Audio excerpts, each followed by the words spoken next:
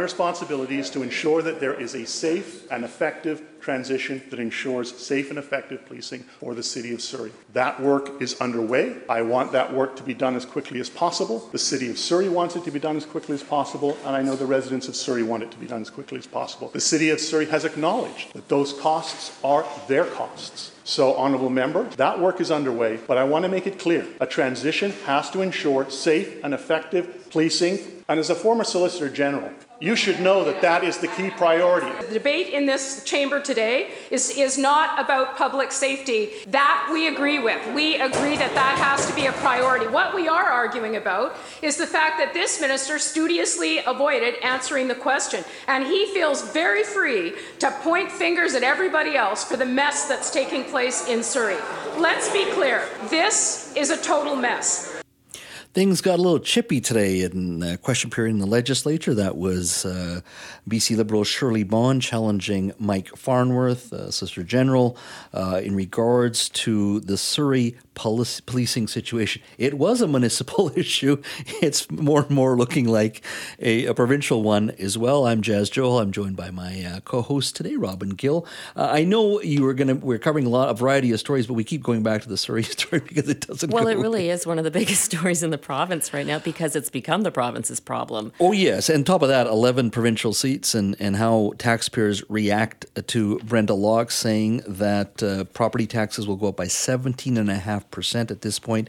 9.5% of that 17% is because of the transition or transitioning back to the RCMP potentially. She brought this up over the weekend, and now it's ended up in the legislature. Let's catch up with our Richard Zussman, Global BC's legislative reporter, to get an update in regards to today's rather chippy discourse in the question period. Richard, thank you for joining us. Now you can hear the irritation in Mike Farnworth's voice there. And Robin, it will be great chatting with you. It's great to hear your voice, not as chippy as Mike Farnworth's voice. And Jazz, it's always fun to be on with you. You know, Richard, I don't want to be in Mike Farnworth's shoes right now. Like, this is the biggest dilemma he's going to have to face because, is he swayed one way or the other? The sense I'm getting, Robin and Jazz, is that this is a government that does not want to deal with this issue, would rather it not be on their table, and it now is. And the big issue is staffing. And I think the staffing issue is more complex than we ever knew. We know that Surrey RCMP, the City of Surrey, Surrey Police Service had to present reports to the province. Those reports were insufficient. They have now produced additional reports on Thursday that Farnworth staff is now working through. And where I think the discrepancy are about the numbers that both Surrey and the RCMP are using. Every year, the RCMP puts into its program hundreds of future police officers. And those officers then get allocated across the province based on RCMP coverage plans in different jurisdictions. And the number that the City of Surrey and the RCMP are using is based on the number of future officers who are enrolled. The real number will be the number of students that actually graduate, that get that accreditation, that can go on the street. And that could be anywhere from 10, 15, 20% lower. That's where the discrepancy is. The province doesn't believe that there will be enough officers going to Surrey RCMP to ensure that that community is properly policed. And therefore, they have some serious questions about whether keeping that police force is even possible. Right now, in Surrey, about 20% of all calls are being dealt with by the Surrey Police Service.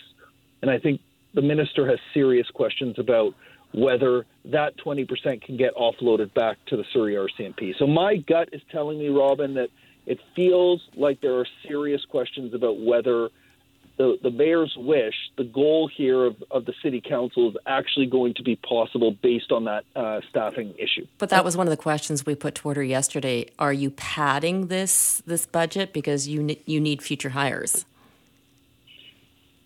Yeah, and I think that's where we're at, is that they are working their best. And the RCMP has a vested interest here to make this work, right? This is their largest force.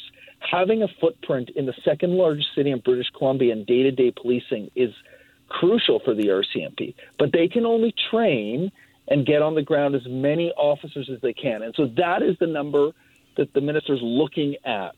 The question is simple to the minister. Do you believe that Surrey can be properly policed? Getting an answer to that is much more complicated than the question. Richard, the issue in and around the 18 months severance that the mayor brought up with us yesterday, I'm curious as to what you're hearing in the corridors of power in the legislature. Is this viewed as a poison pill, or is this a sticking point in regards to the government's decision moving forward in regards to how they want to move? It seems to be a poison pill in terms of the property tax issue, but not in the way that the government is planning on moving. But ultimately, they could be connected, right? There is a worry here, from what I am hearing, that the public will associate these property tax increases with a decision the province is making. Minister Farnworth wants it to be known that he has nothing to do with this contract. That yes, he signed off on the contract, but he's not signing off on terms and agreements. He is signing off on just the idea of policing.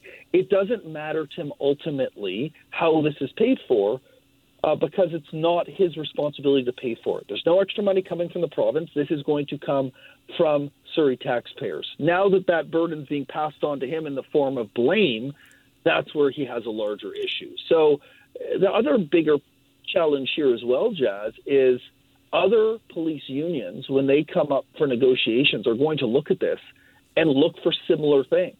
The fact that for 6 months' work you get 18 months severance is a massive financial burden when you're going to make changes or terminate a contract. And that's exactly the position they are in here. And contracts cost, that's not the province's purview, but the larger issue is, who does the public blame here? And I think we're obviously in the middle of a blame game. So Brenda Richard wants the province to wear it, and the province is trying to push it back on the city. So Richard, cue Wally Opal and bring him in to review this, right? I'm predicting this right now. Robin. He's done it once. I think they had a chance to bring him in a second time. And I don't know. I haven't talked to Wally about this, but my guess is he probably gracefully declined because, as Shirley Vaughn described it, this is a mess.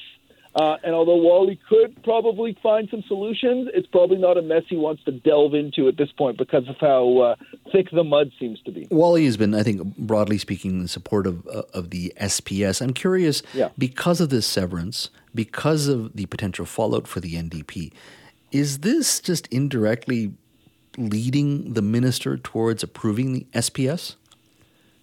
I think, in part, we will see what unfolds over the next few weeks. But there is a real concern here. You mentioned there are a number of seats at play in Surrey.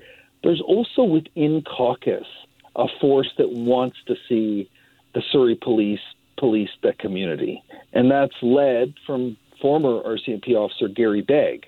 We're also seeing other Surrey MLAs who are not so sure that that is the right direction and understand that Brenda Locke and her council won a victory in the fall on the backing of promising to go back to the Surrey RCMP. So there is a logjam in part around the caucus table from the Surrey MLAs, but that fear of who gets blamed for property tax increases is clearly in part of the political calculations. But ultimately, it does, Jazz, I honestly believe, come down to these numbers.